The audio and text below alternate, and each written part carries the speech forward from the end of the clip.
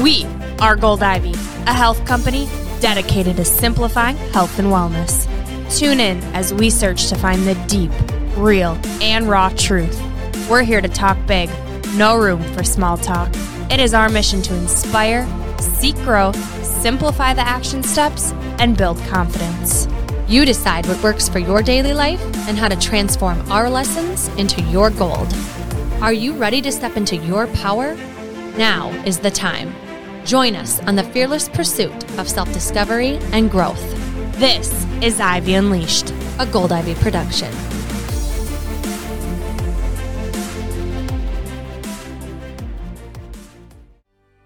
If you struggle with digestion, energy, bloat, acne, mood, fatigue, listen up. I spent 4 years, 50 plus doctors, and tens of thousands of dollars to heal my gut so you don't have to. I've created the what to do guide I wish I had before spending years navigating the overwhelming amount of information and conflicting doctors' opinions out in the gut health world. My help, I can't figure out what's wrong with me. The How to Heal Your Gut Starter Kit is now available, and the response to it online has been incredible. On top of what I wish I would have known, I also wish this information would have been easily accessible for me. Because of that, it's available to you on the shop page of our website for only $9.99.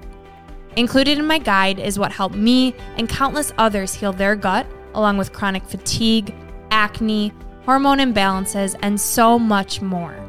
You'll learn what foods to stay away from, what foods to eat, a 4-week gut healing eating plan, lifestyle tools to aid your healing process, and 2 of my go-to favorite recipes.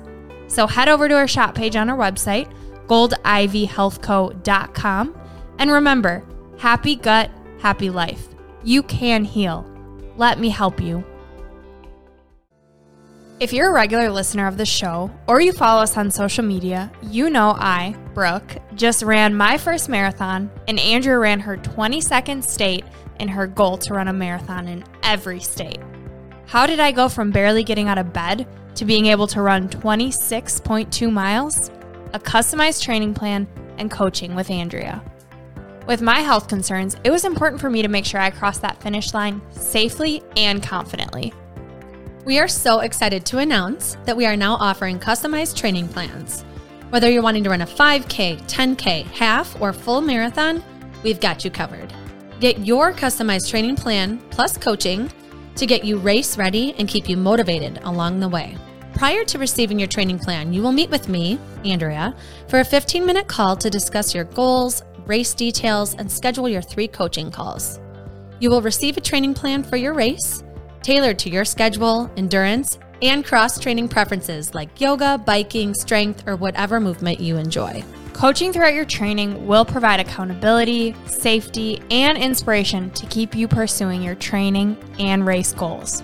With Andrea, you will connect your mind and body to maximize your race experience. And if you're looking for a custom training plan without coaching, we're offering that as well. Head over to the shop page on our website, goldivyhealthco.com, to learn more and get you across that finish line. Hello, everyone. Welcome back to Ivy Unleashed. We are so grateful, as always, that you are tuning in today. Yes, thank you for joining us. We are covering a topic that we haven't covered before, and it is one that is no easy topic to cover. We are diving into grief today. Mm-hmm. Yes, and again, with Ivy Unleashed, Ivy is about growing in hard places, and what inspires Brooke and I and so many people we've heard are the stories that we hear, not just tell me how to do something, tell me how to be healthier. It's no, in real life, tragedy strikes and things go wrong, and you have to figure out how to function and how to survive and how to thrive when you're not ready for it. And there's no real 1, 2, 3 on how to do this. And so we are so honored to have Allie Whitworth here today. Thank you for being here, and welcome to Ivy Unleashed. Of course. I'm happy to be here.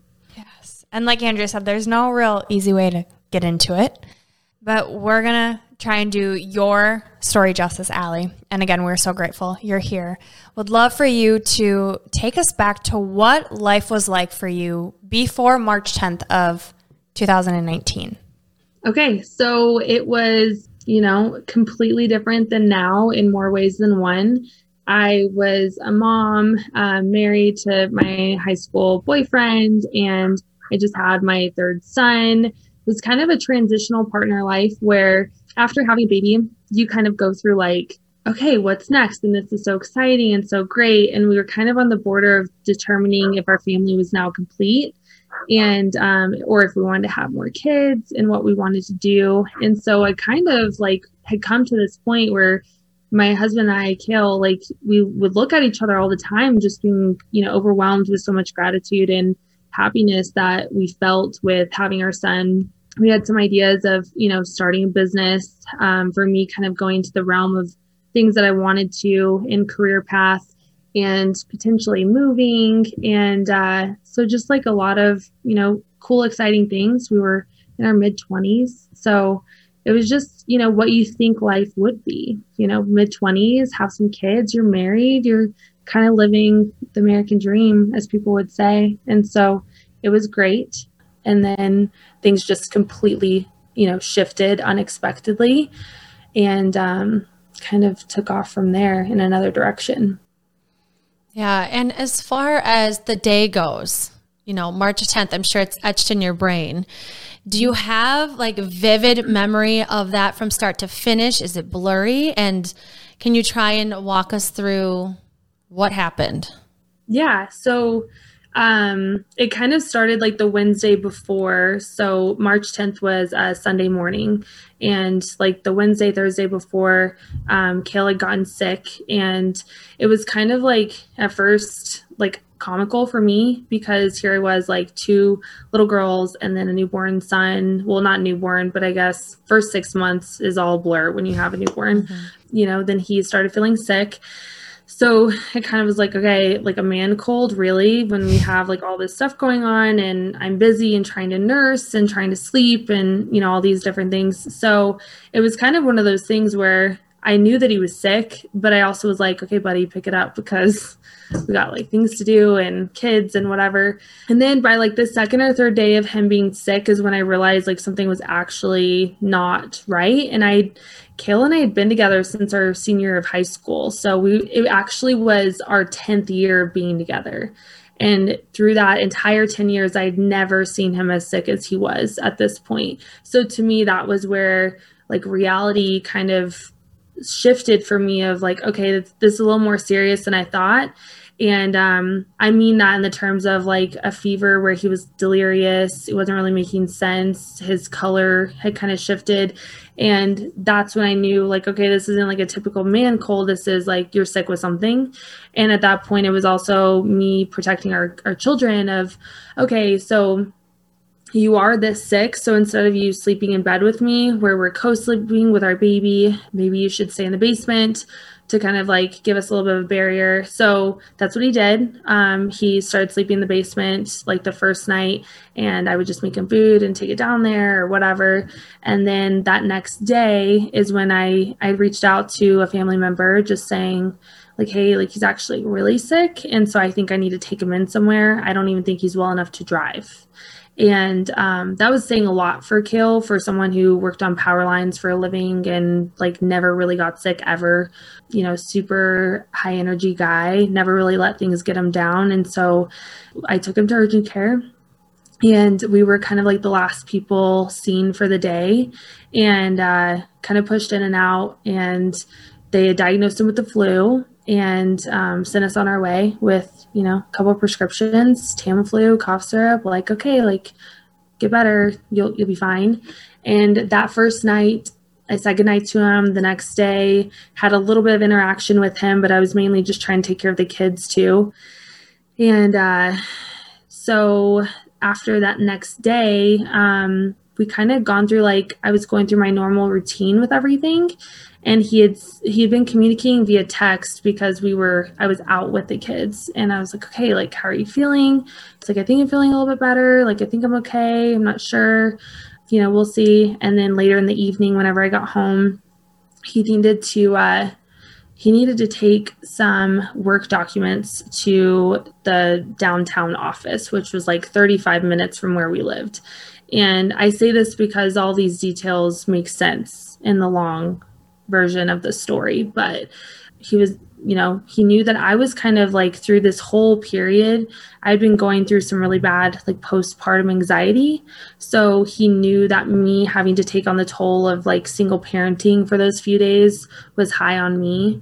So it was really like a cool moment for me to reflect on, because when we got in the car to take these work documents that he had to have this deadline met, he kind of just like looked at me and held my hand, and he was like, I just want to make sure you're okay. Like, I know you're anxious and I know this is a lot, and I just want to like thank you for taking care of me, and I love you, like you got this, and just I appreciate you. And we drove down, took care of his stuff, and came back home, and he felt well enough at that point to eat Chipotle. And so we got Chipotle and went home and kind of were chatting for a minute. So at that point I was like, okay, like he's coming around, like things seem to be like looking better. And he had even texted his work manager being like, I think I can show up to work tomorrow. I'm kind of on the fence. We'll see how I feel. I literally like kissed him on his neck goodnight because I didn't like want to transmit, but I just was like, I love you. I'm thankful for you. And I'm sorry you've been so sick. So he went to the basement. I went upstairs, and like, to answer your question, that's like a vivid burned image in my head of like, literally I can remember staring at his face and like kissing him and just being like, that was literally my last time I'd ever see him living. And then I went upstairs, and the weird part of this shifts because this postpartum anxiety that I've been dealing with was like a slow, like intense burn for months of just heart racy anxiousness, not able to sleep. And those close to me knew that I was like deeply struggling with this. And when I went upstairs, I had this instant like feeling to text him, even though I'd just seen him downstairs. I texted him and I said, I love you and I'm sorry you're so sick. And he instantly responded like I was staring at the bubbles, him texting right back, just being, I love you. Don't worry about me. I'm okay. And that whole night, I had just my anxiety and I didn't want to bother him, but like I couldn't sleep, heart racy feelings. I called my parents who lived across the world in Singapore at that time, just battling like, I'm so anxious tonight. Like I need to go wake up Kale. Like I think I might have to go, to the hospital. Like I think something's happening to me, but like I don't want to bother him because he's sick. So they sat on the phone with me, and it kind of went through hours of just like, I'm not well, but like I have to be well for our kids because he's not well. And then around like 3 a.m, I finally fell asleep, and I woke up at around 7. And I remember looking at my phone being like, oh my gosh, like that's the longest stretch of sleep that I've had, because I've been dealing with such intense anxiety for months and have not been able to sleep. Like I was wowed, just kind of like, oh my gosh, I got like such peaceful rest. And my daughter, LaRue, walks in the room just like, let's go get dad. Like, let's see how he is. Come on. And like, we're on breakfast. And the other little two were still sleeping. So LaRue and I went down in the basement, and I remember opening the door, and the room, like the blinds were mostly shut. So I could just see some slight morning light. And as I went to go touch his leg to like shake him, be like, hey, wake up. How are you feeling? Instantly, I knew something was not right. And at the same time, I turned on the light.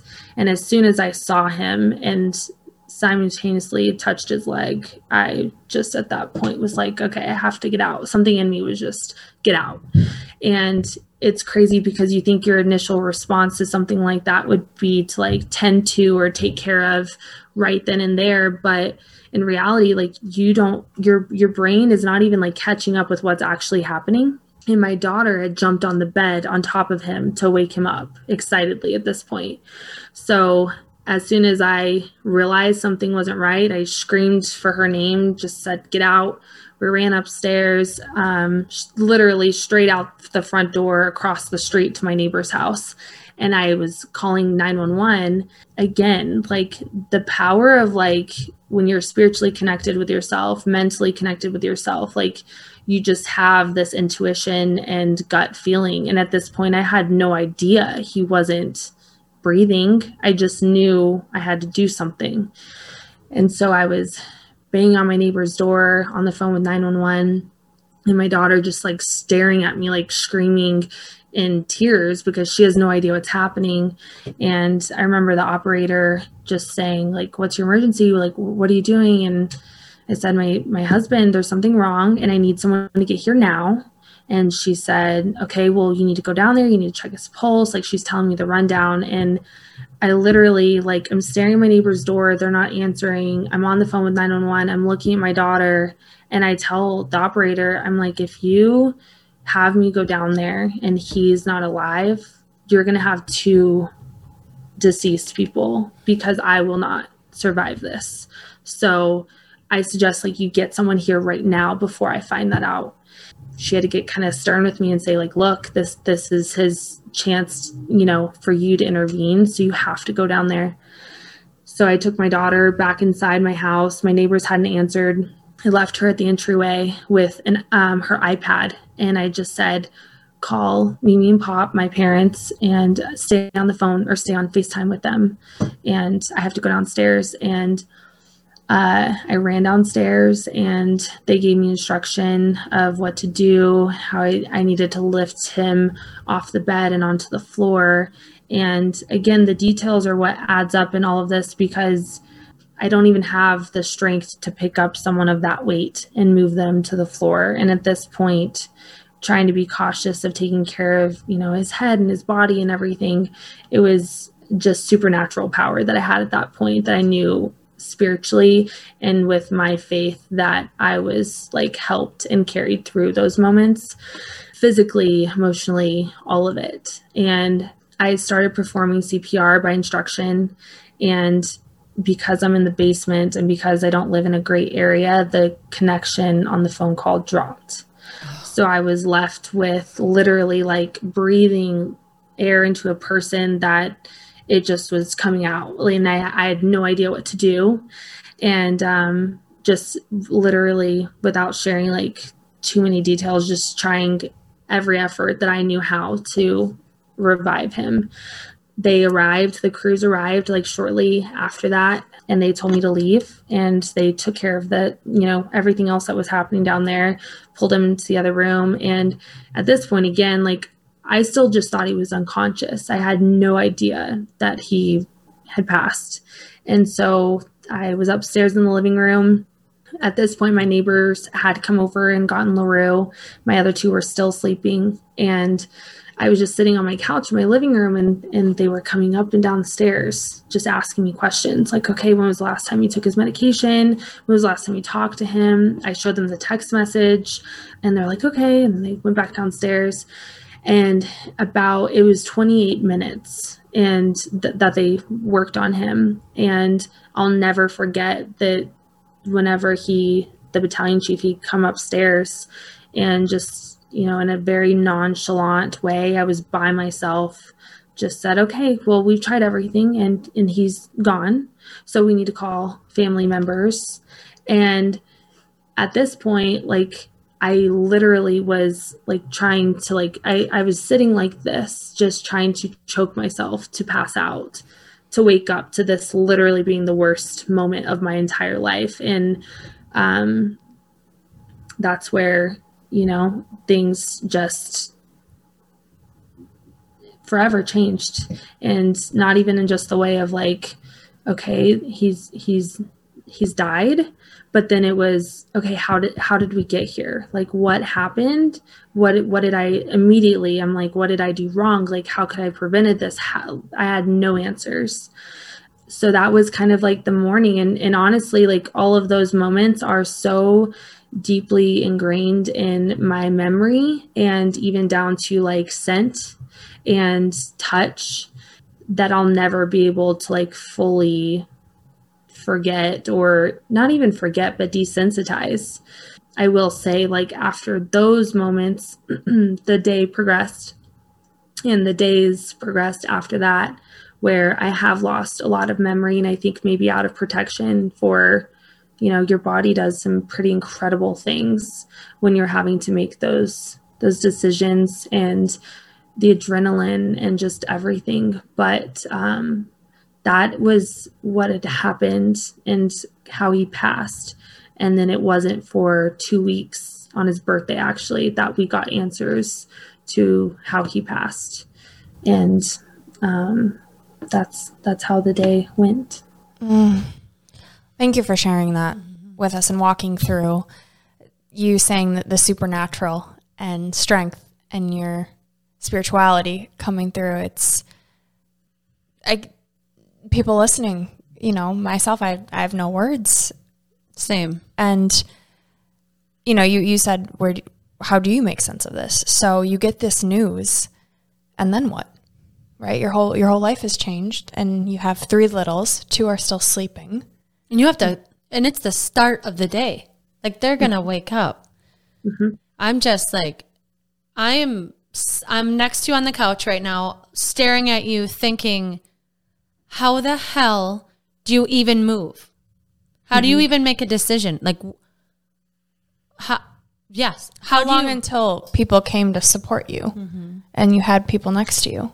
My mother-in-law and my brother-in-law were on their way up, because as they were asking me questions, I, of course, was like calling them, texting our best friends. Unfortunately, they all lived like the next city away. So it's about 45 minutes away. So that's why I was alone for so long. And I also think that because of the situation and because of Kale's age, like, people were kind of shocked, right? Like, they didn't expect this to be like a matter of death, just maybe a matter of like, he's very sick, he needs to go to the hospital. Let me come up and help with the kids, while you go get things taken care of with him. And, I think that there's like some top, like, devastating moments for me during this portion of my life.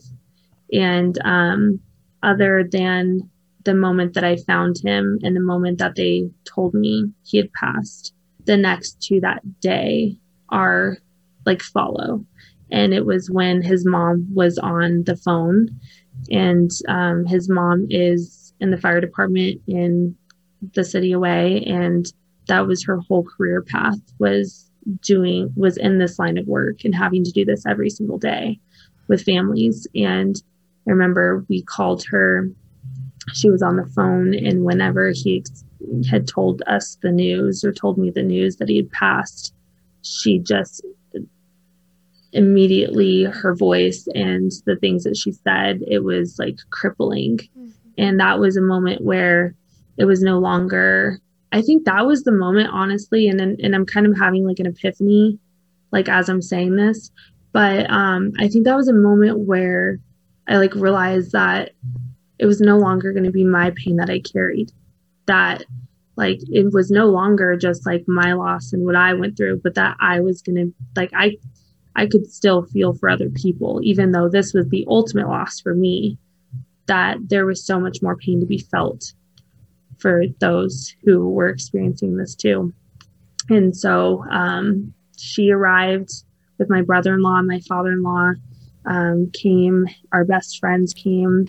And honestly, like, soon after, my husband's company, Excel Energy, like, he was a lineman, and they have like a true brotherhood in that line of work. It's incredible. And I can't even tell you how many people just showed up at our house to surround us and take care of us and be of support and out of love for him. So many people showed up. My parents dropped everything and flew across the world, which takes 2 days to get back.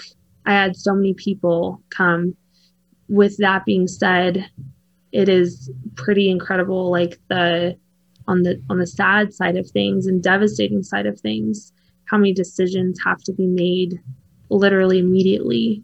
And so I was just talking to one of my best friend about this a couple days ago, actually, and we were discussing how when someone dies, you don't even get time to grieve. Like, you are immediately thrown into decisions and things that you have to make choices between. And it's sad because it takes away from you being able to process. So that's what immediately happened. Everyone showed up, and it was beautiful. And I'm so thankful. But then it was kind of clouded too by me immediately being thrown into decisions that no one should ever have to make at that time in their life. Your head must have just been spinning. And so I'm curious how you got through the next moment and the moment after that, how you kept going. That's a really good question. I think that at that point, there are people who are guiding you through this. Mm-hmm. So, you have someone telling you like, okay, this paperwork needs to be done, and okay, we need this from this person, and all of the things, right? And there's a structure to the process. So there's that. But it's a whole different type of strength that you have to literally have to be able to like be willing to do those things and to actually like follow that.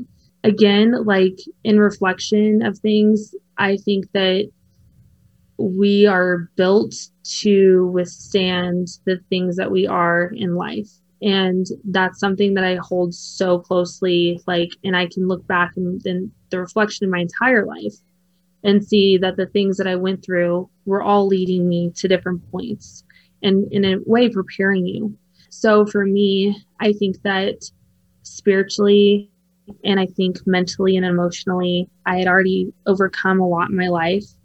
And then I think that, with being a believer and no matter what you believe spiritually, but for me personally, I felt that I had so much direction and intuition within myself and protection and guidance. And that's where, when you're to think about these decisions that you're making, it's kind of like a movie that you envision. And when you watch a movie and something like this happens, you're like, oh my gosh, I'd be on the floor crying, and then I'd be doing this, and then I wouldn't even be able to do that. But when you're actually in the moment, like something takes over that's bigger than you, and you just have the strength. And at least that's what I felt that I had. If there was strength that was not of just my own, that was poured into me those days that I was making those decisions. And I think that the support of other people was huge as well. I had so much support with my children, people bringing over diapers and meals and literally just showing up with love, like just being there. My house honestly was so full that it makes me emotional, like looking back, because I think that next to the moments of finding him and then, the hard conversations I had to have and then laying him to rest, I think like the day that I just completely lost it was the day after his funeral, because when I woke up in the morning, I had no one in my home. And it was me and my mom and my kids, and my house was empty.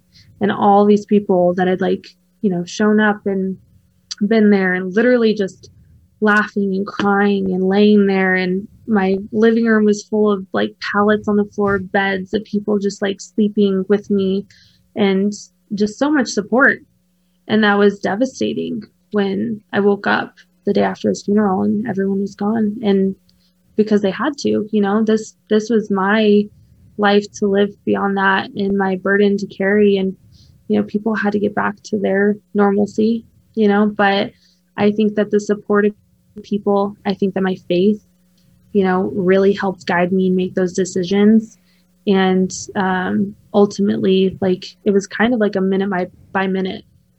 And I remember people telling me that and looking at me being like, okay, like, just take things minute by minute. Don't worry about tomorrow. Don't worry about the next day. We're just going to go through. And that is how you do it. It's you can't worry about, hey, what am I going to do about next week? And what am I going to do about this? It's like literally getting through those tiny little moments and just being so intentional with what you're doing and feeling it and embracing it and just riding the waves of the grief and the trauma and all of it. That's how I got through it. So during these moments of the minute by minute, did you have any breakdowns? Did you have any anger, like screaming, bawling? Like, what is that like to have all that emotion inside of you? Hmm. I think that right after they told me that he had passed, it was immediately like decision making. Like, do you want to see him for the last time before we take him? And, without being morbid, it's like to be asked these things and to be, it's so much structure. Again, like, I think there were some key people that were so empathetic and so caring about the situation.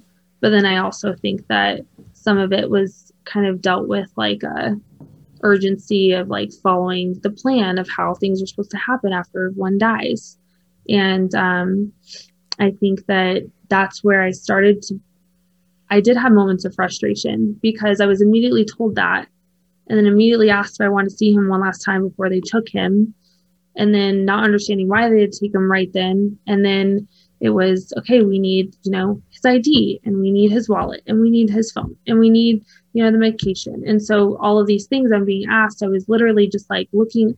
I remember being like kind of dumbfounded. Like I knew my house, I lived in my house. But then when they're asking me for things, I'm like, wait, what am I supposed to be doing? Where am I supposed to be looking for things? As I'm trying to process what just happened. They had taken me up to my room as the coroner was asking me questions and telling me the list of things that they needed. And that's where I went down, was looking for the items, went to Kale's truck, looking for his wallet. And I got in his truck and shut the doors and I sat there for a second.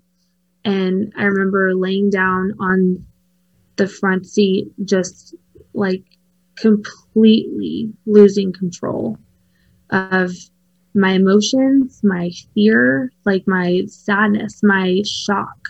And this was a moment that I'll never forget and a moment that's shaped me ever since. But I just let everything out. And that's where my first breakdown had happened.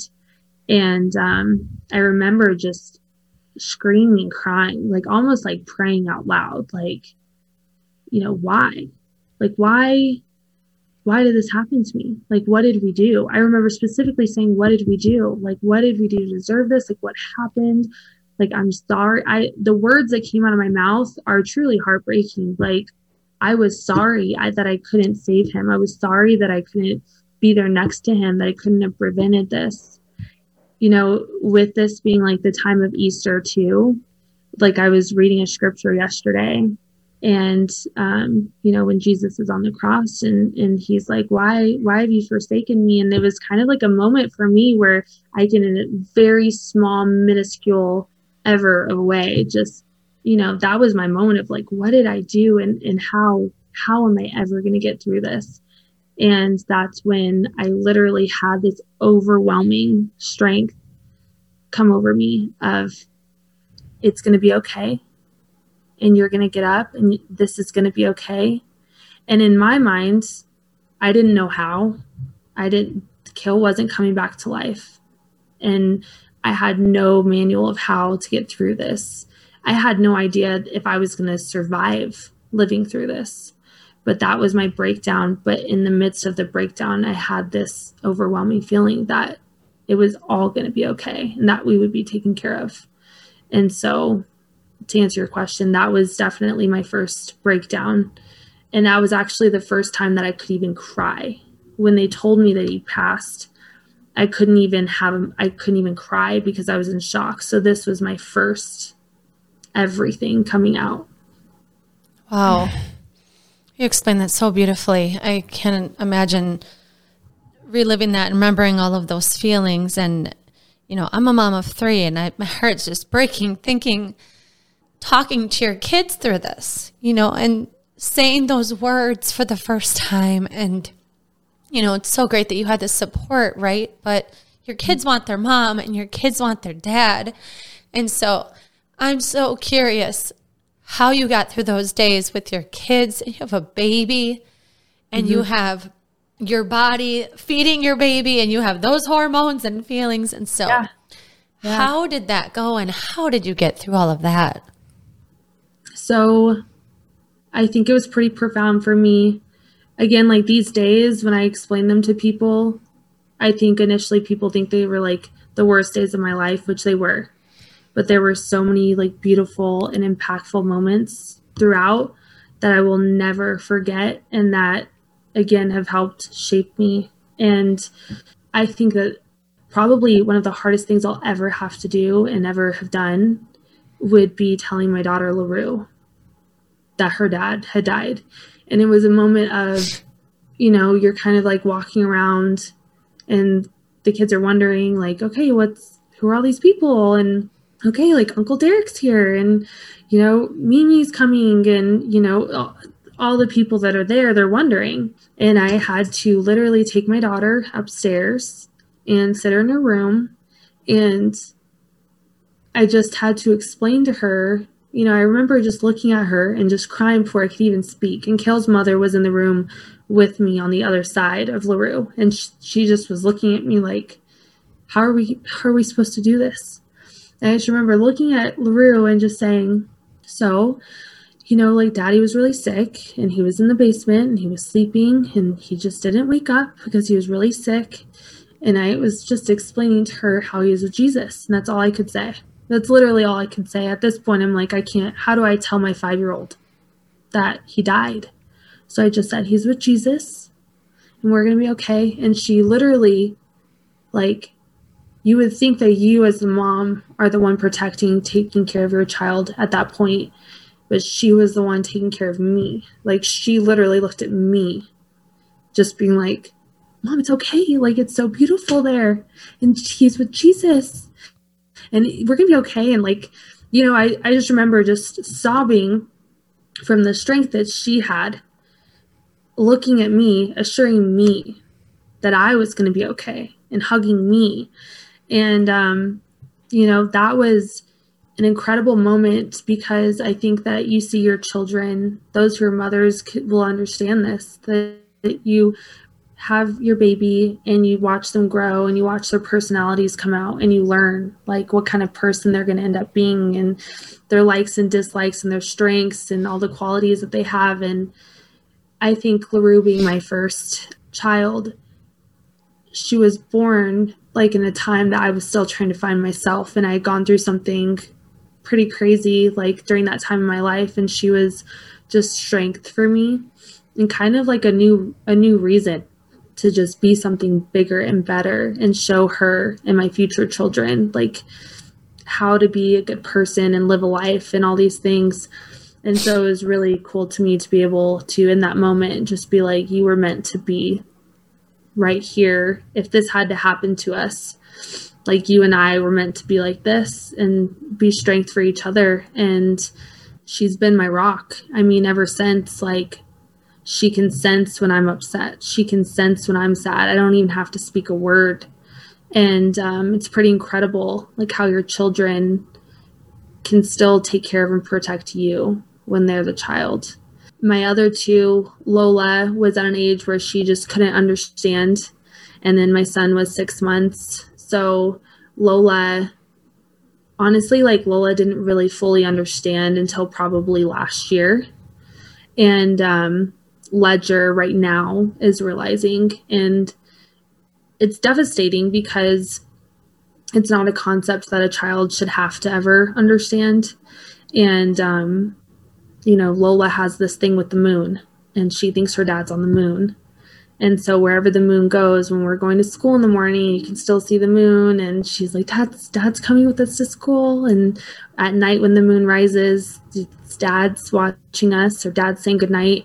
And it's pretty beautiful to see how children can not only overcome grief, but like come up with these beliefs that sustain them as they're getting through it as well. And my son now, he's 3, and it's kind of to be fully transparent, like a turbulent time for him, because not only is he going through like not terrible 2s, but terrible 3s, but it's hard. I mean, this happened 3 years ago, but I'm dealing with new waves of grief as my son like tells me he doesn't want me, he wants his dad, or like, you know, cries for his dad when he doesn't even really have memory of his dad.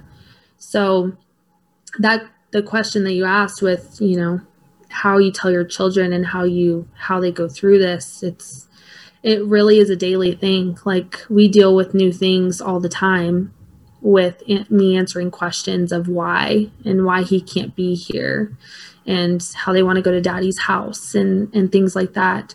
But I think that I've worked really hard to build up their faith, but also the belief that there's life beyond this and that we will be reunited with him. And it's a really beautiful thing that instead of people thinking of a cemetery as like a, sad and somber place, we go there and we celebrate his life and go there all the time. They beg to go there and they enjoy it. And so I think that it's been an ongoing effort of trying to help them understand the meaning of life and the beauty of it through their loss.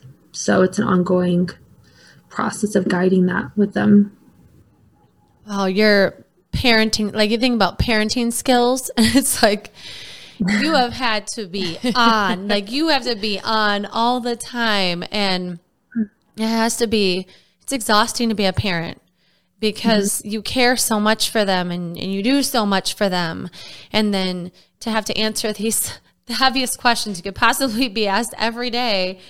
Wow. Like, how do you care for yourself? Like, how do you refill your tank, and how are you able to function day to day with how heavy and big these questions are? It's a lot. I mean, I'll be honest, like, I think that hearing myself explain like everything that I have so far, and I do get this question a lot, and people will say things like, you're so strong and you're, amazing, and then this and that. And although I appreciate those words like very deeply, I also think that I have my shortcomings all of the time. And, as far as like parenting styles and skills and everything, like I struggle just like everyone else does, because as much as this is an everyday factor that affects our life, that Kale's no longer here, and that I'm without my husband and without, he's without his children here, and they're missing him. I still have the struggles of, how to put them in timeout and how to enforce a bedtime routine and homework and all these things. So I have my shortcomings in so many ways. And I think that I'm my toughest critic when it comes to everything. Like I don't think I get any passes because I've, been handed these cards. So I still work really hard to be a good parent, and to also teach my children that, like, I don't want this to be something that we use for the rest of our life, of how we're victims for this, or how this, because their dad died or because my husband died, like we should have an easy ride with anything. And so I really try hard to be a parent that Kale and I would have been together as parents. As far as refilling myself and refueling, I mean, I think that, again, like, to be fully transparent, this has not been an easy process on any spectrum of a scale, because not only am I trying to grieve, but then I'm trying to parent through grief, and then also trying to still enjoy life and build. And so it's this tangled web that even after 3 years, I still haven't figured out. And in the very beginning, I think that, again, I had like almost this fog of, I had so much spiritual awareness, and just like this, I knew that the veil was so thin between life and death. And I almost like could sense Kale's presence at times, and comfort and all of these things. And then throughout time, like, life happens, your bills are still due, and, bad things still happen. And it's kind of like riding the waves of all of that. So then over time, I started, trying to distract myself. And I still do. That's something that I have a lot of awareness with now, where there's a balance that you have to have between refueling, but also filling yourself with distraction and knowing when you're off balance. And so there was a period of time where I was like, I need to be out of my house, because I don't want to think about this. I don't want to be in the place that he died. And I also, need to like socialize. I need to go do this and do that. And it was like a mental game of what's the next best thing that I can distract myself with to forget or to take away some of the pain. And I went through a phase of that. And then, I kind of had a phase where COVID had started, things started shutting down, and it was at the 1 year mark of his death.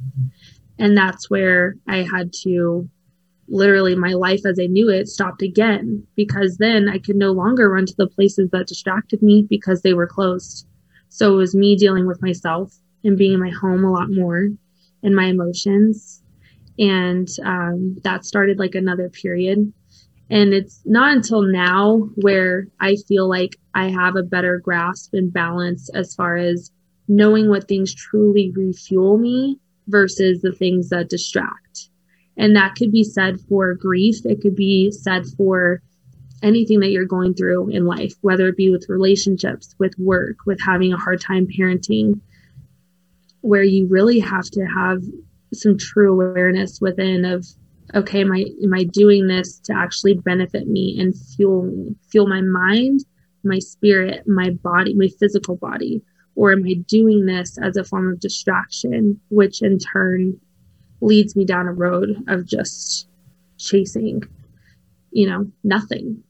So now for refueling, I do love to travel.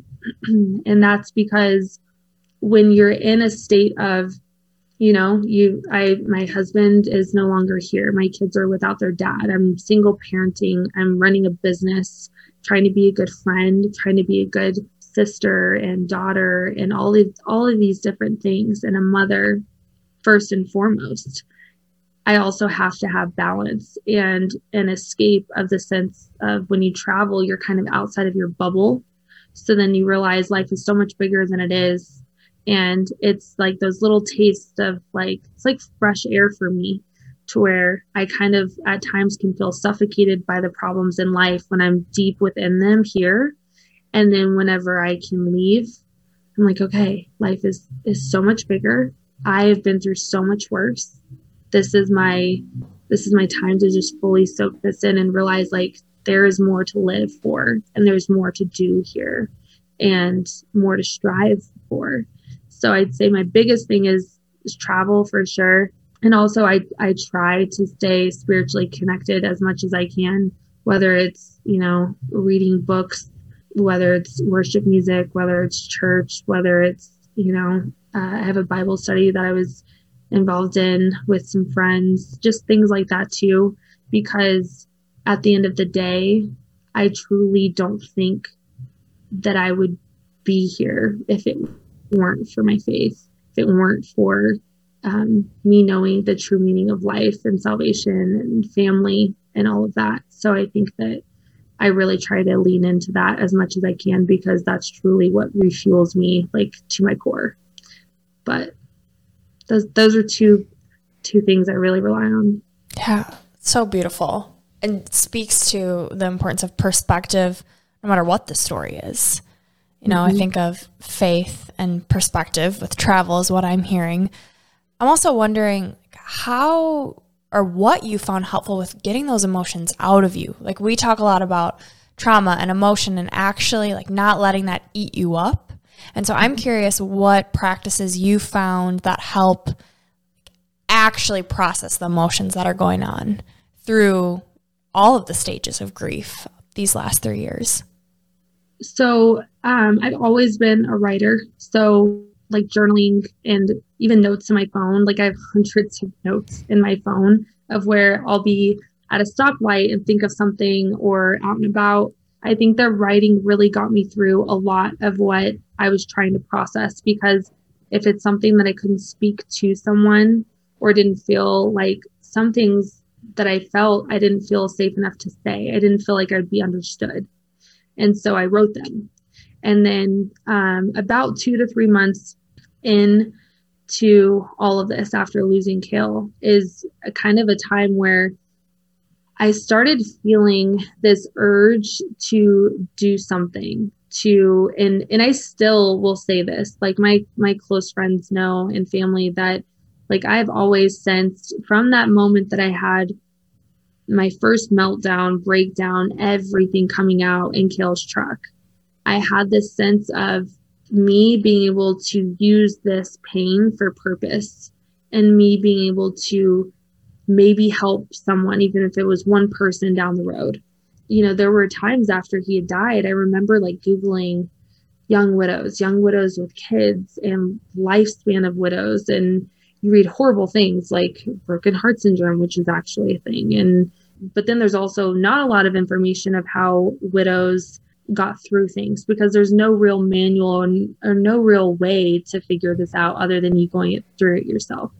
So I started writing, and I was collecting journals, and through like a lot of prayer and thought and me collecting these entries, I felt that I needed to share with someone.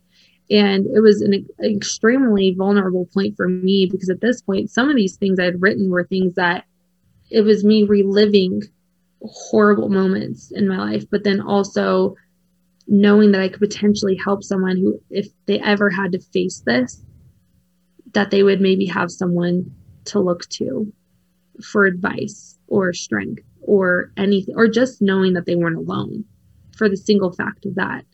So writing quickly became a sense of therapy for me, but then also a way that I expressed it to others. So I created a grief blog, and I named it Carried by Grace.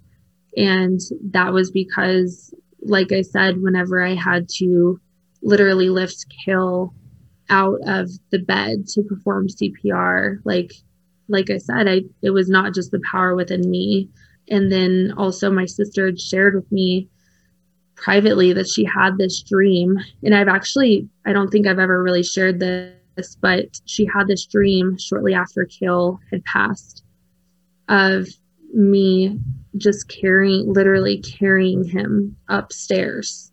And it was like stairs, but she didn't know where, but that I was just like carrying him, and that I had my kids behind me. And she shared that with me. And that's kind of what I wanted the theme of my blog to be, was Carried by Grace. Now, if you're a believer in Christ, it means a lot to you. If you're just more of a spiritual person, it can mean another.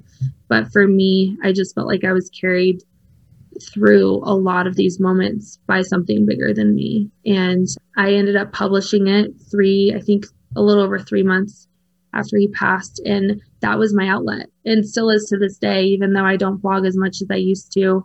It was my place as a sense of therapy to be able to openly share, and then know that I could be potentially helping someone. But I've tried all sorts of realms of therapy too. I've tried talk therapy, EMDR, neurofeedback, which has been awesome for me as well. My kids have done a little bit of those things as well.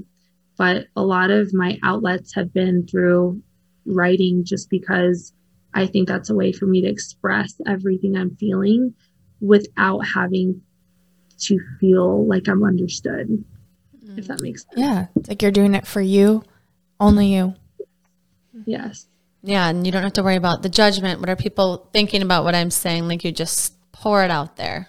When I blog, I have gotten some not great feedback and judgment and things like that too. Oh. But yes, but I think that that's the risk that you take when you're open and honest. And that's something that my best friend says all the time, as far as being real with people and being honest and open. And it's really been something I've learned, that I used to be a people pleaser, and I used to be one that was afraid to have confrontation and to say how I really felt.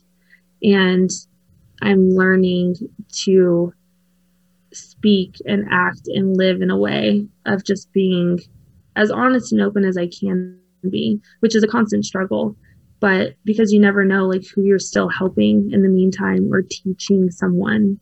And so I do live to share those things on my blog now, because it's worth so much more to me knowing that I could be helping someone. I'd take the flack from people every day if I know that I was helping just one person. So, but there is a balance. I bet. I love that you created that too. I think you felt a need, right? Like how many blogs are there for young widows, especially as young as you know, like this doesn't happen. And so I can imagine that lonely feeling of, being alone without your spouse. And then who else can even relate to what I'm going through at all? Have you found any support groups or anybody to connect with that's kind of helped you get through this? Yeah, actually, some of my closest friends, and not so much in a way of like we talk every single day or, hang out all the time, but have really close connections with are widows. And I was introduced into a young widows group by a good friend of mine who I had gone to high school with, and he had lost his fiance before Kill had passed. And so I was invited to that. And that's an amazing group of people. Also through reading a couple of books, I was introduced, like there's one called The Hot Young Widows Club, which sounds like so funny and crazy by its name, but it really is just an amazing group of widows that try to make like the best of your situation and try to connect and build. And it was through a book that I read, and she had done a TED Talk, and her name is Nora McInerney. I think I pronounced her last name right, but she's great. But yeah, the power of connection with people truly is incredible. Through publishing on my blog, I've had so many people reach out that I've connected with widows literally like across the world and in other countries and other states. And the connection that you can have with people over something so profound in your life is incredible, because you learn from them, you grow from that, and then you help each other without even knowing it. You help each other. So it's been really cool. Yeah. And you're helping people right now by just sharing your story. Mm-hmm. So you've relied on support groups and your faith. And I'm curious, these first 3 years after losing Kale, what you've learned about yourself and about life. That is such a loaded question, but I have good answers. So first I'll start with what I've learned about myself is that it's kind of been like a metamorphosis, if you will, by definition of like, I've literally had to become something else to withstand this. And this doesn't just go for me. This goes for everybody who goes through something so impactful in their life. Like you have to change into someone else to kind of go through all the different motions and the decisions and just the everyday. And so for me, I'm a different person. It's kind of incredible because like I'll ponder on this sometimes, because I'll go through like my daily life and it will almost like shake me for a second of like, what is happening? Like, how is this my life now? I'm a single mom, but then like a widowed mom, and Kale died. Like it kind of just shakes me up a little bit. And this is 3 years in. And if I were to imagine him walking through the door right now, like I'm not even sure he would recognize what he sees. And not even like from a physical standpoint, really, it's just more so like I'm a new person. And so I think that's the biggest thing I had to learn about myself. And this is something really important for anyone going through something like loss, or whether it was a divorce, a breakup, a death, or loss of a child. Like, I mean, so many different things this could be applied to. But you have to learn to let go of the idea of the person that you wanted to be and that you thought you were going to be. And that was something that was really hard for me. In a way, I had to grieve that. I'll be completely honest and open when I say, not even right now, but I tell people I have a lot of guilt for the fact that I'm not the mom that I always had wanted to be. And that's something that is emotional for me, because I've always wanted to be a mom since I was a little girl. Like that was my only dream, was to be a mom. And people would kind of like make fun of me. They still do that, like Cheaper by the Dozen, that movie with all little kids and the chaos and the crazy. Like that's my dream life. And the moment that Kale died, that I had to let go of that because I've had to change. And, so I kind of have had to grieve the fact that my kids don't get the mother that I thought that I was going to be to them. And then for myself, like I had to grieve the person that I was with Kale because I've had to change. And that goes from like likes and dislikes and strengths and weaknesses, and all of it has kind of been shaken up. And for a while, that was another thing that like it made me really sad, and it still does. But I'm also so proud of the fact that I can be confident in myself and who I am and the things that I've had to go through to become who I am right in this moment. And so now it's more so I take pride in the fact that I've had to become this person. And if people don't like that version of me, then that's really sad. But like, this is the person who came through the storm that was weathered. And, I don't have any apologies for the way that I chose to kind of get through this, because it all led me to where I am right now. And that's not to say I don't have regret in certain actions or, where I fell short in circumstances, but it's really been a big life lesson for me that I've had to relearn who I am and become someone else to be able to get through something like this. And I think that's something that everyone should also know if they're going through something too, that you have to let go of like anything that you feel from that, whether it makes you sad or, it can make you feel lonely at times because your circle of people will change and your circumstances will shift around you, and you'll learn you no longer like hanging out with certain people, or you no longer like certain music or movies or whatever. And you're like, the old me would have loved this, and the old me, why can't I be like that?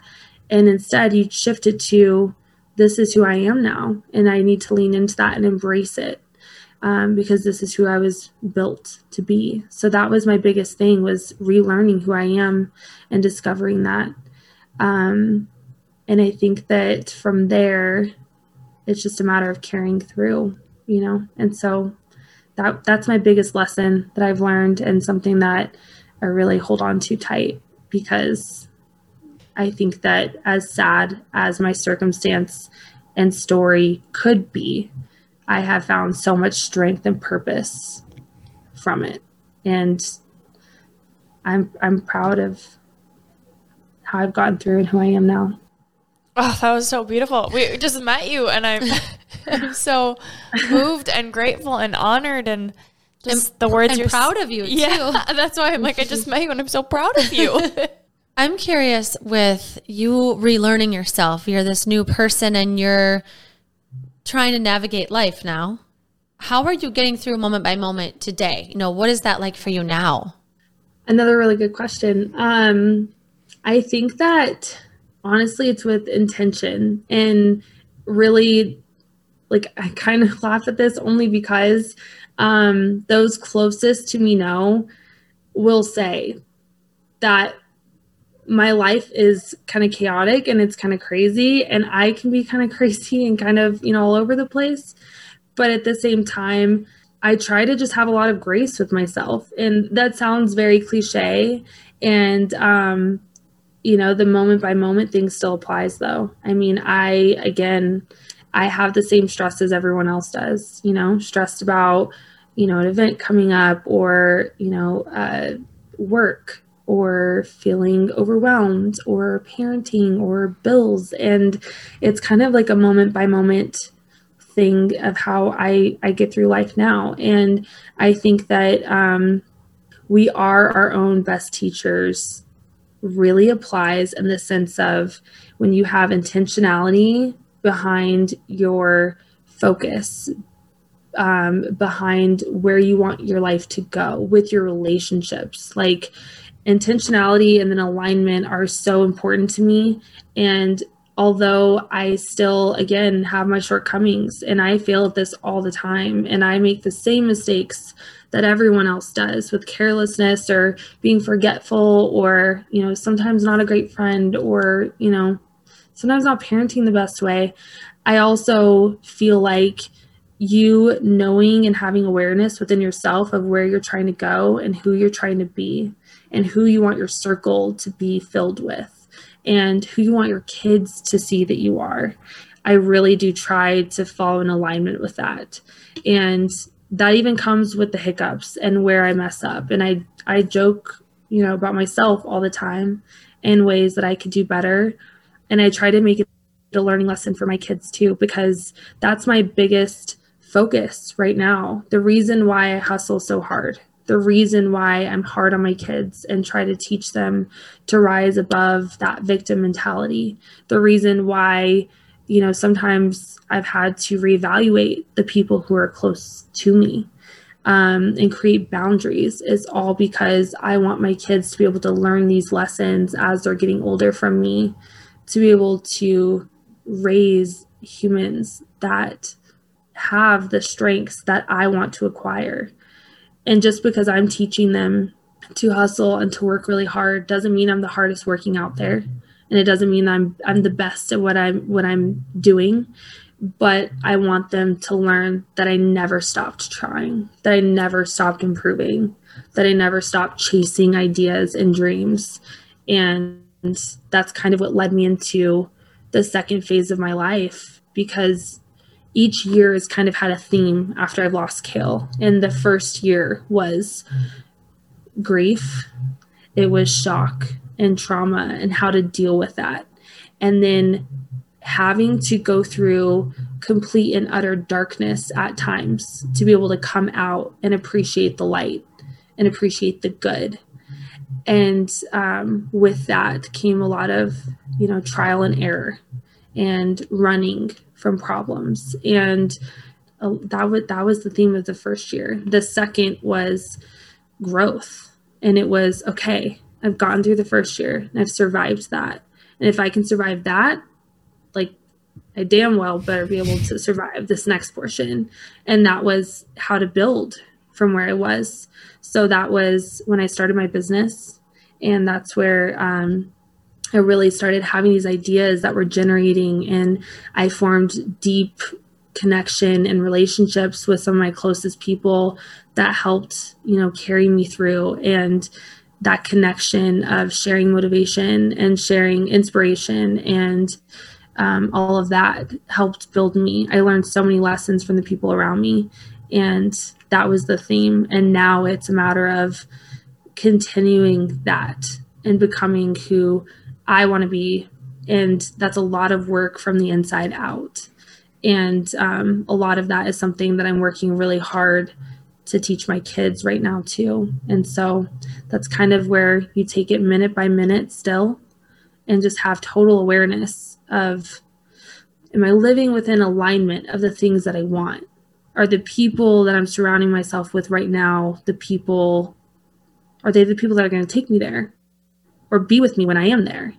Are my kids watching what I'm doing now and understanding the sacrifice and understanding the hustle and understanding why, things are the way that they are and why maybe mom has to work late nights or you have to come with me to work.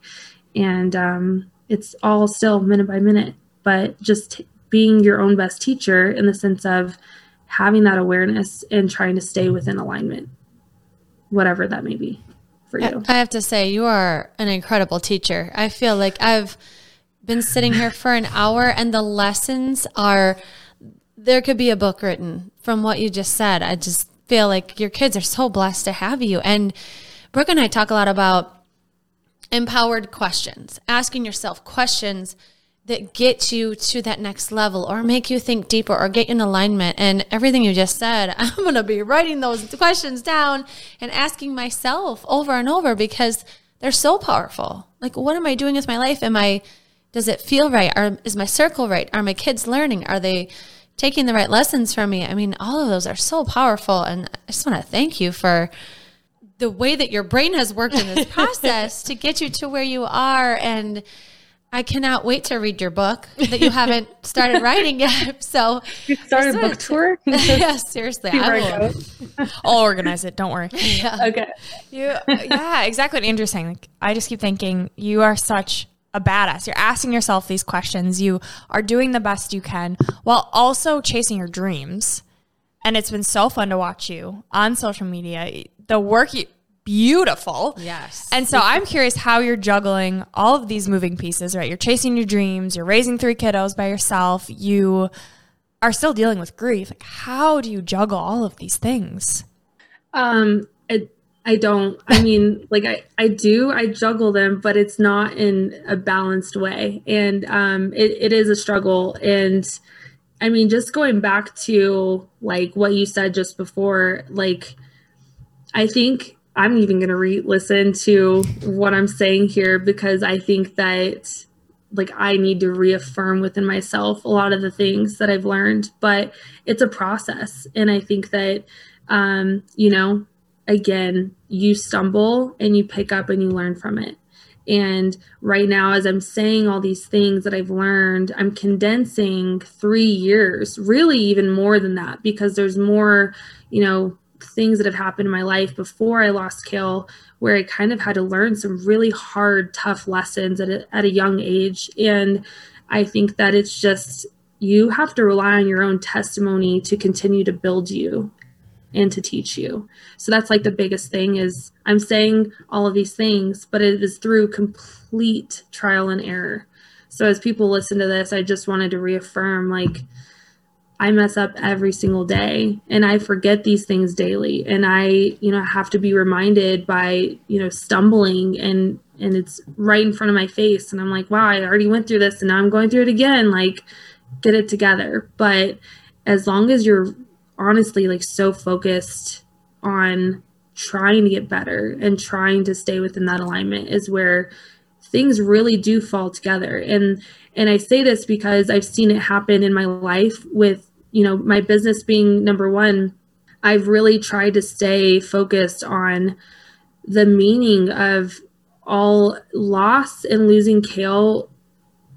He was my absolute like best friend. And I know that everyone says that and it can be so cliche and, you know, they talk about their spouses, oh, they're my best friend, you know, and I think that could be true for so many people. Just like you can't compare grief because every person, to them, their worst is their worst. Mm-hmm. Or like not even just grief, but their worst, you know, situation to ever happen in their life. To them, that's their worst. And so for me, when someone says my spouse is my best friend and everything, like to them, that's their truth. And when you lose someone who literally is like, it felt like a piece of my soul was taken and a piece of me went with. And I've had to process that a lot throughout these 3 years. But from first losing him, and actually before, I told you guys how right before he passed away, we had gotten on like this perfect family vacation. And it was last minute, it was spontaneous. And he wanted to just have this like, you know, really fun surprise for the kids. So we picked up and drove from here to California. And this was literally like 2.5 weeks before he died, that he called me one day at work and was like, pack up the car. We're going to California in 2 days. You're going through a lot with your anxiety. I'm busy at work. We need to get away. And on that trip, I literally was discussing and working through my ideas of what I'm building right now. And that's all a matter of if you stay focused, again, in alignment within like the core of your being and chasing whatever dream you have or idea or staying focused on what you actually want to be and become. I'm so grateful that the things I discussed with him on our last family vacation, I'm living those out now. And it took going through, I mean, without a doubt, the hardest thing I'll hopefully ever have to go through in my life, and a lot of darkness to be able to now see and look back and appreciate that I still have the same drive and motivation and power.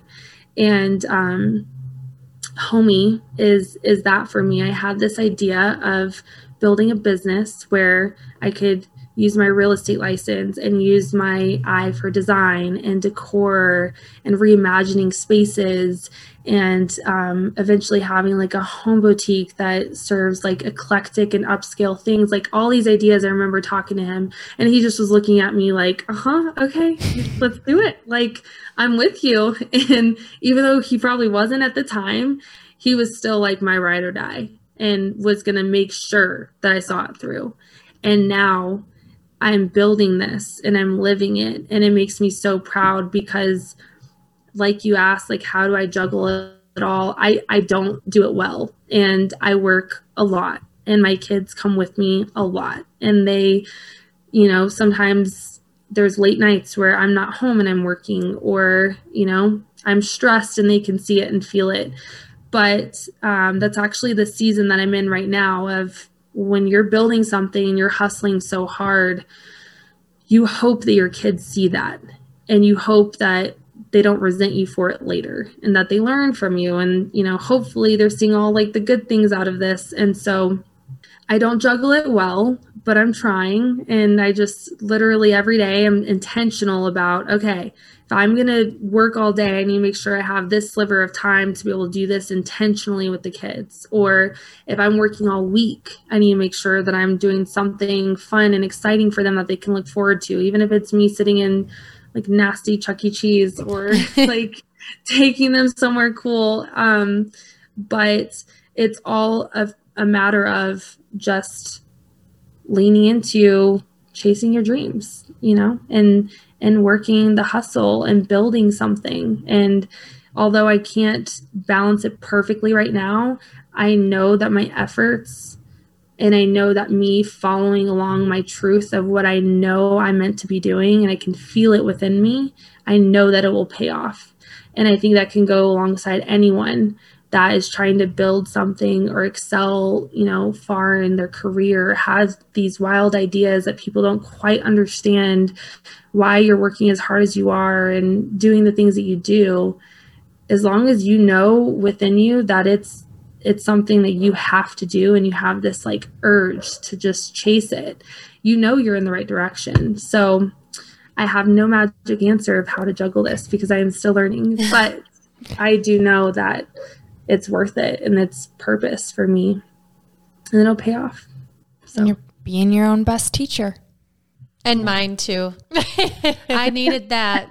Thank you, Allie. I really needed to hear that because it's so true. It is time away from your kids sometimes. It is like, is this going to pay off? You know, and if you, I think, align with what you want out of it, the type of person you want to be through it, the type of person you want to be, and the people that you want to help through it, or once it's done or you build what you build, you just, all you can really do is hope that it, you know, that they see the good in it. And like you said, don't resent you for it after, because it's something that definitely goes through your mind.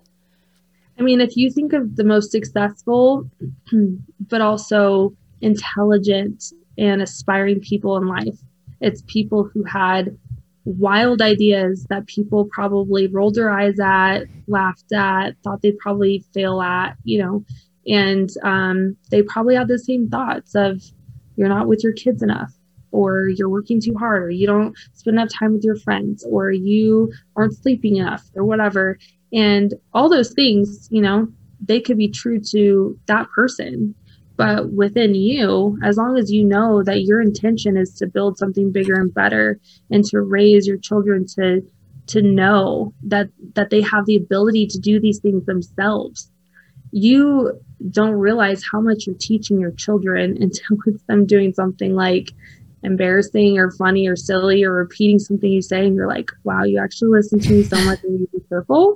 And so, you know, they're bound to learn and learn to appreciate the hustle and see how hard you work. And that's what I tell myself every day. As long as I know that I'm working so hard to build something that I know that is helping others, that I know that's like fulfilling purpose for me, and that it's the same truth that I had since before Kale died. These were ideas that I was bouncing off him, you know, in a long road trip to California. And here I am building it and I'm succeeding at it. When you're doing that and you start seeing like little wins here and there, it's like, you know, you're on the right path. And so you just keep going. And so hopefully my kids will see that, and hopefully they'll see that, you know, I failed and continue to fail and will continue to fail in ways. But I hope that they know that, like, I did it in a way that I could teach them or help improve their life in some way. And I also hope they learn from my failures too, that they don't do the same thing. So it's a learning. You're your own best teacher, and then sometimes your kids are your best teachers too. So Totally. Yeah. And I'll echo what Andrew said earlier too. Those kiddos are very lucky to have you as their mama. thank you. You're I appreciate it. I want to make sure that all of our listeners get access to you because you are full of gold and just a wealth of knowledge. So we will plug everything in our show notes, in our blog, and you've shared so much already, but I would love for you to share with our listeners your 3 gold stars.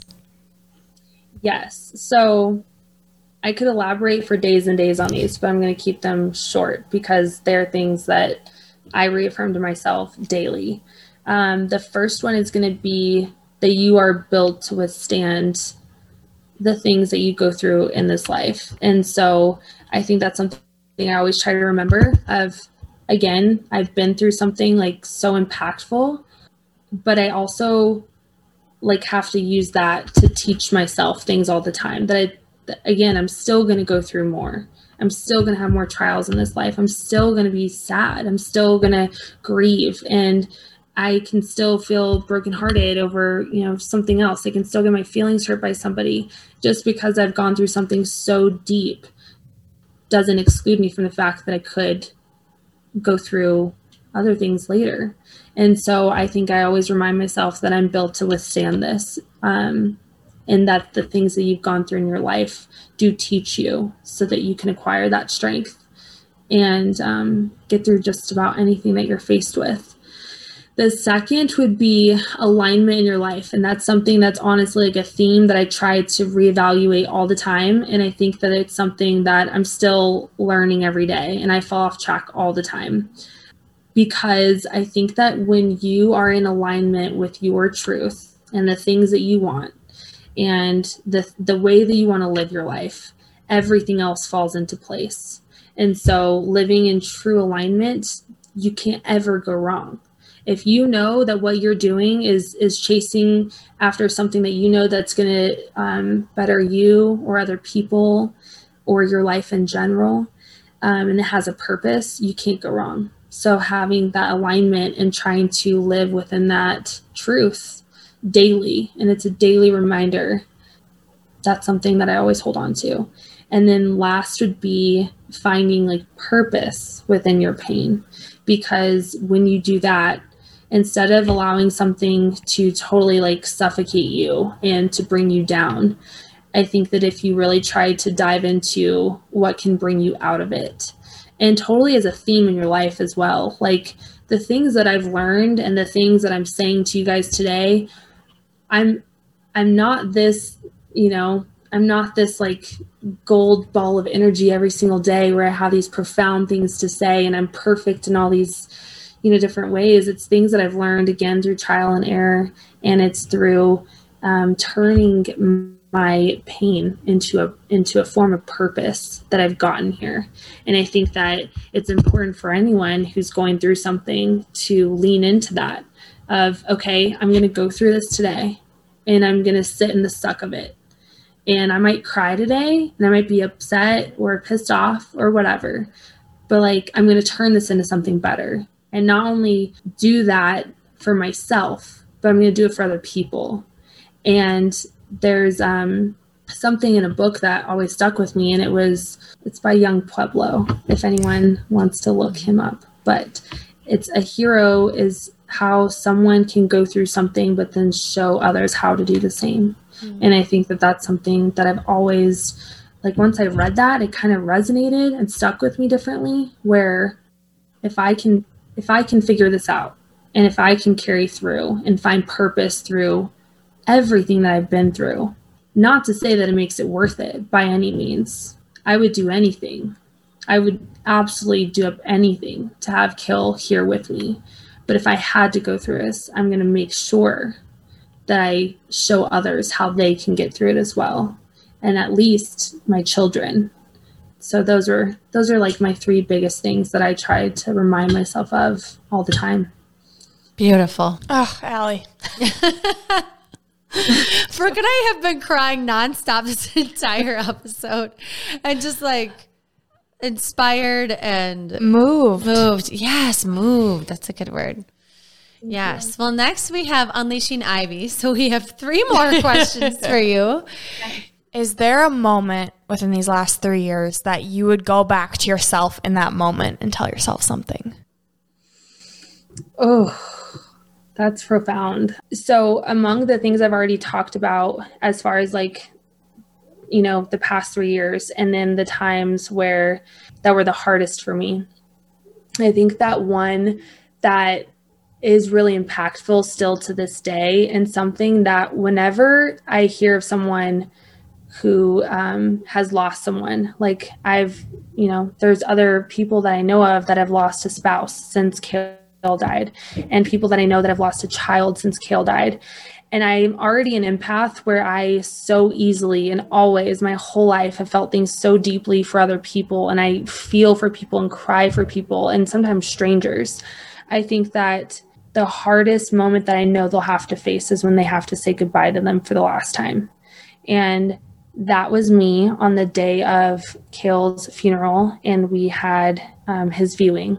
And it was the moment before they shut his casket, and I had a moment by myself, a few moments just alone with him.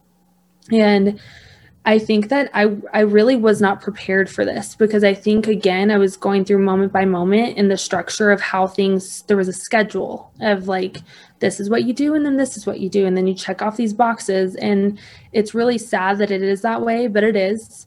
And I can see why now, because it keeps you focused as you're losing your mind. But I would go back to myself in those moments when I had to prepare to say goodbye to him for the last time. And it still is very emotional to me, because this is the person that I had 3 children with. This is the person that like I had been like in love, obsessed with for 10 years. And I didn't put it together until the time was happening that I would never see him in the flesh again. And that is when I switched from being like in panic and in like kind of autopilot from that whole week to I was actually afraid that I wasn't going to survive this. Like I thought that my body was going to fail on me from how much pain that I felt. And if I could go back, I would go back to her and tell her that there was so much to be learned and so much strength to be acquired. And there was no reason to feel so lost and afraid and despair, because there was still so much good to come.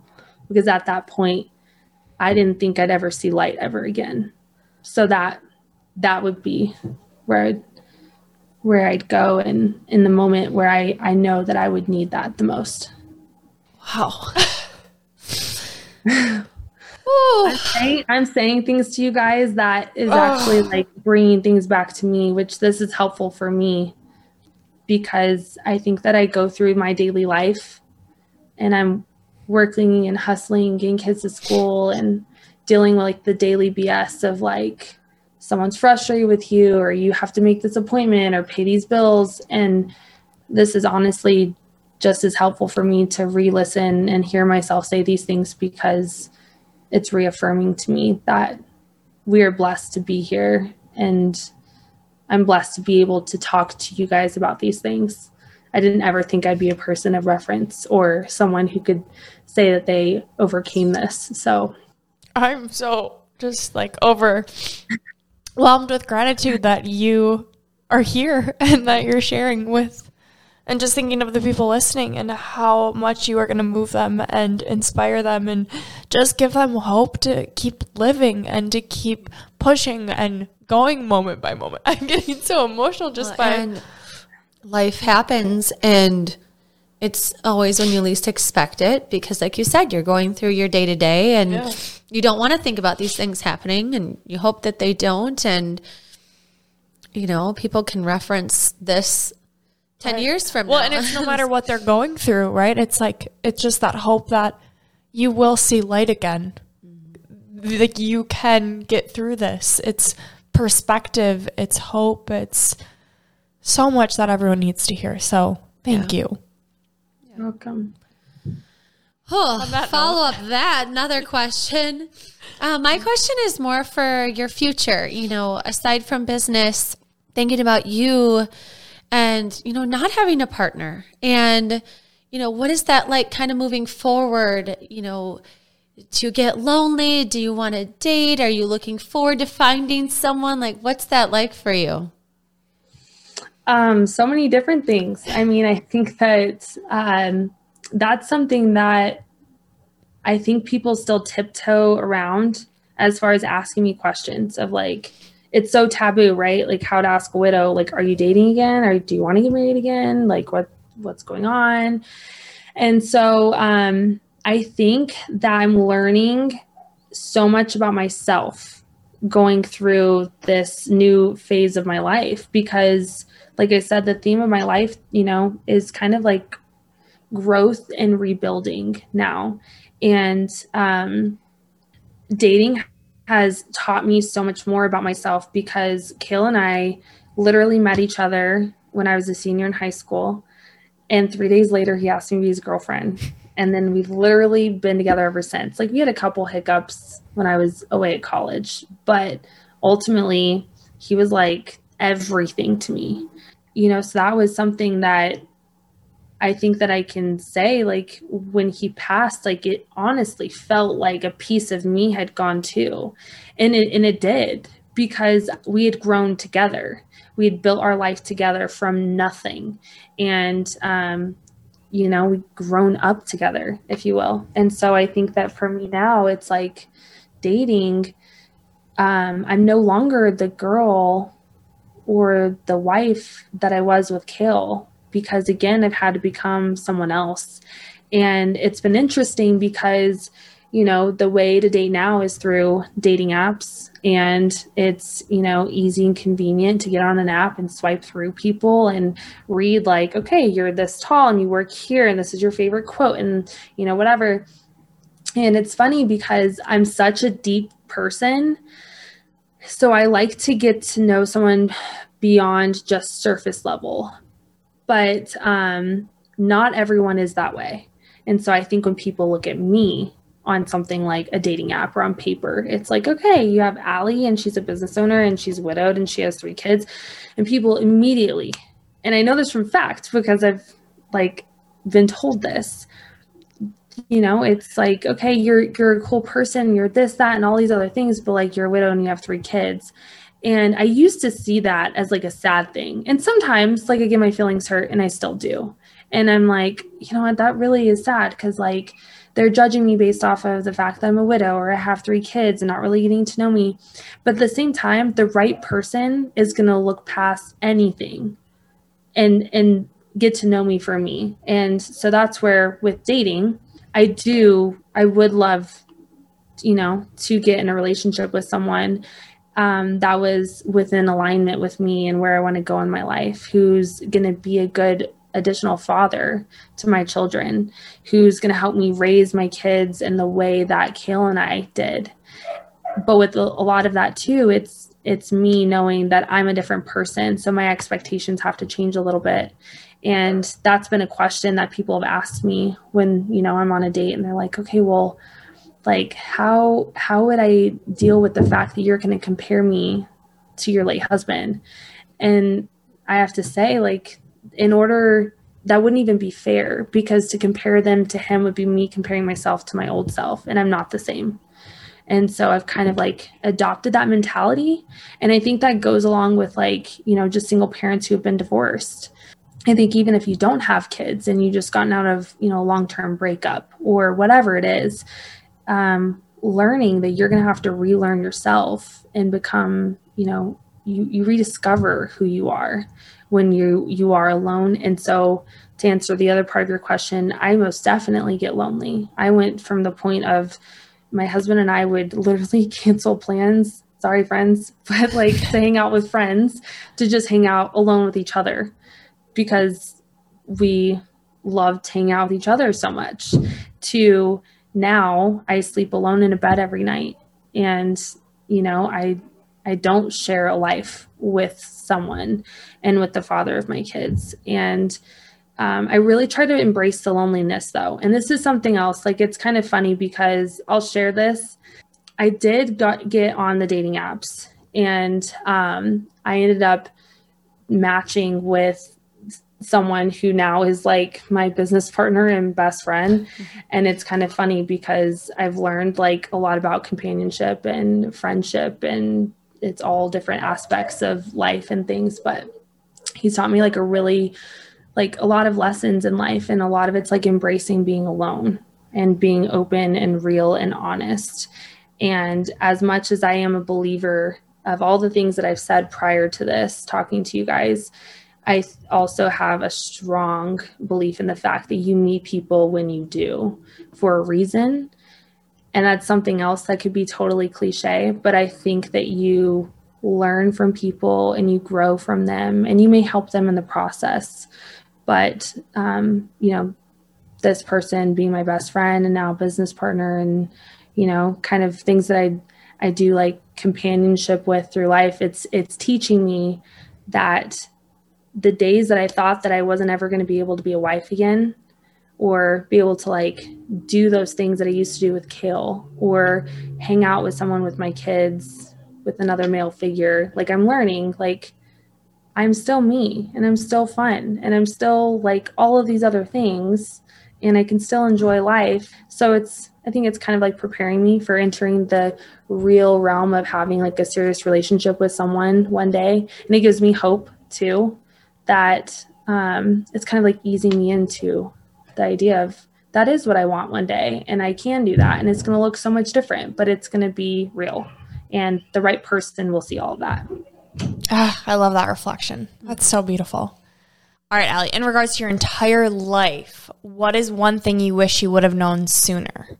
That is such a good question. Thank you. You guys asked really good questions. The answer to that question is going to be similar to how I answered the other, about a point in my life I could go back to. And this is something that it was through therapy, actually. I was doing talk therapy after Kale died. And my therapist was like going through all these different scenarios of, okay, so how are you feeling right now with this? And like, what do you tell yourself to give yourself strength? And how would you, like, she was doing a lot of self-talk and what I could literally say, verbalize to myself. And in the moment, like, I felt like it was so silly. Like, I was like, okay, like, this doesn't work for me. I need you to like give me a blueprint of how I'm supposed to go through this, not like tell me how to talk to myself, because that doesn't sound like it's going to work in this case. But something that she said was she wanted me to go back to myself as a child. And it was something that really, really struck me with some things that we'd been discussing during that session.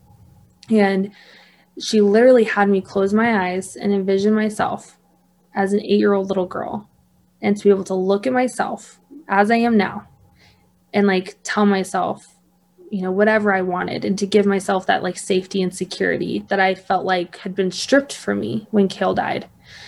And that's something that I journaled about, and then I go back and reread my thoughts on this session all the time, because it's something so reaffirming to me and something that anyone can like go through. And I had like a lot of things, throughout my life before Kale died that I had to go through, and things that were like unexpected and really hard, and things that would probably shake like a normal person up to where it would change them. And mine did.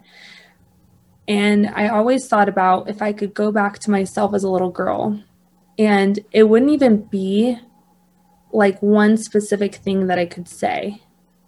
but I would just want to give myself as a little girl the security and the joy that I feel now. Because as like this could come off as so confusing or maybe misunderstood, but I just have so much love and compassion and like a sense of wanting to protect like little girl me. Like, again, visualizing this makes me so emotional because knowing the things that I was going to have to go through, and not even just with Kill dying, but just things that were going to happen in my life. I just wish I could go back and give her like the security and the joy and the freedom that I feel now, even through loss. And just that feeling. It wouldn't even be a thing that I would say. It would just be that feeling of you are protected and you are loved and you are appreciated. And no matter what you go through your entire life, like just know that you are all of those things despite what is said to you, what is done to you, what happens to you. And that's something that I think about all the time because LaRue is 8. And there's times that I just look at her with like this feeling of like, I just want to give her all of these feelings because she has dealt with so much in her life so far. And I want her to feel that safety and security and protection and love that she can carry through, because you really can only carry that from within yourself. And I feel like kids do need to feel that and understand that and know that. And as adults, I think you need to be able to recognize that and fuel that within yourself to like build from, that you are all of those things and you have always been all those things despite how you've been treated, despite what's happened to you. And so that's something that I really try to harness in my times of weakness, when I'm alone in my bed, you know, crying some nights or going through something so stressful where I feel like I have no one to turn to. It's, I was built for this. I'm going to get through this. And I am all of these things that I've always been. And that's a long answer to your question, but something that I really feel. But absolutely beautiful. And I don't even want to talk after you speak. I feel like I just want to keep you talking forever. And so I just want to thank you for even trying to sum up what you've been through in your life. And it sounds like you have more stories to tell. So I feel like maybe we're going to be having Allie back on Ivy Unleashed. But we just appreciate you sitting down and talking through this. And I know, we both know, this is going to help so many people to hear details of your life and serious insight on how you got through it. People don't go there and actually give the grit, what you said, what you felt, how you did it, what you would have said to yourself, or what you would give to yourself. I mean, that is so powerful. And I'm so thankful you're this eloquent to talk through it so beautifully. So thank you so much. We appreciate you so much for being here with us. Thank you so much for having me. I feel like just as much gratitude being able to share these things, because I think when you say things out loud, you reaffirm them to yourself. And the timing of this, just with, you know, life right now, these are things I needed to go back and reflect on and things I need to like just reaffirm. So I'm appreciative that I'm here talking to you guys. Yes. And you'll be back because we want you to. This is not the end. Well, thank you again, Allie. And we leave every episode with a piece of gold. So would you like to share yours with us?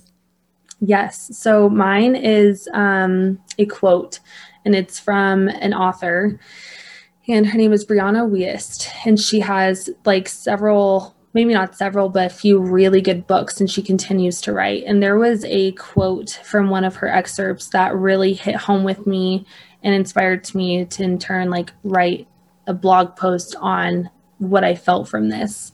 And this is just a piece of it, but it is: recovering is a return, healing is a rebirth.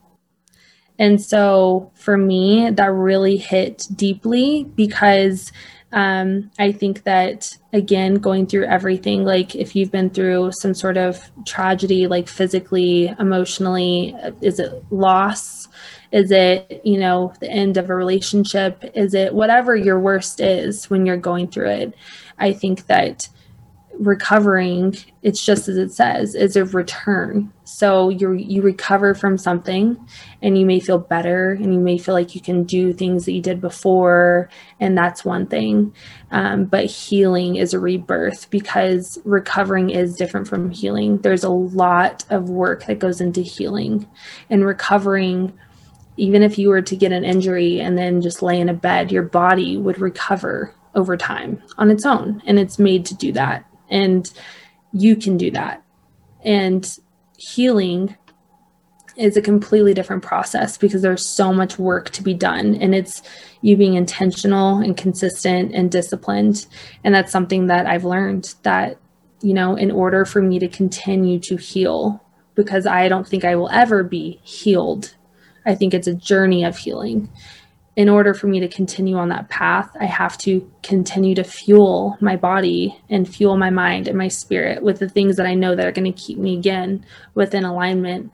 And I have experienced rebirth through that. And that's what I'm so grateful to say, is that I have felt rebirthed in ways of being able to feel joy and being able to feel just laughter, to be able to laugh when there was days I never thought I'd be able to feel or do that again, to be able to enjoy someone's presence, to be able to enjoy moments.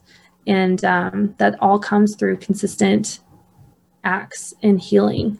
And it is a rebirth. And so that's what I leave. That's something that I hold on to really tight.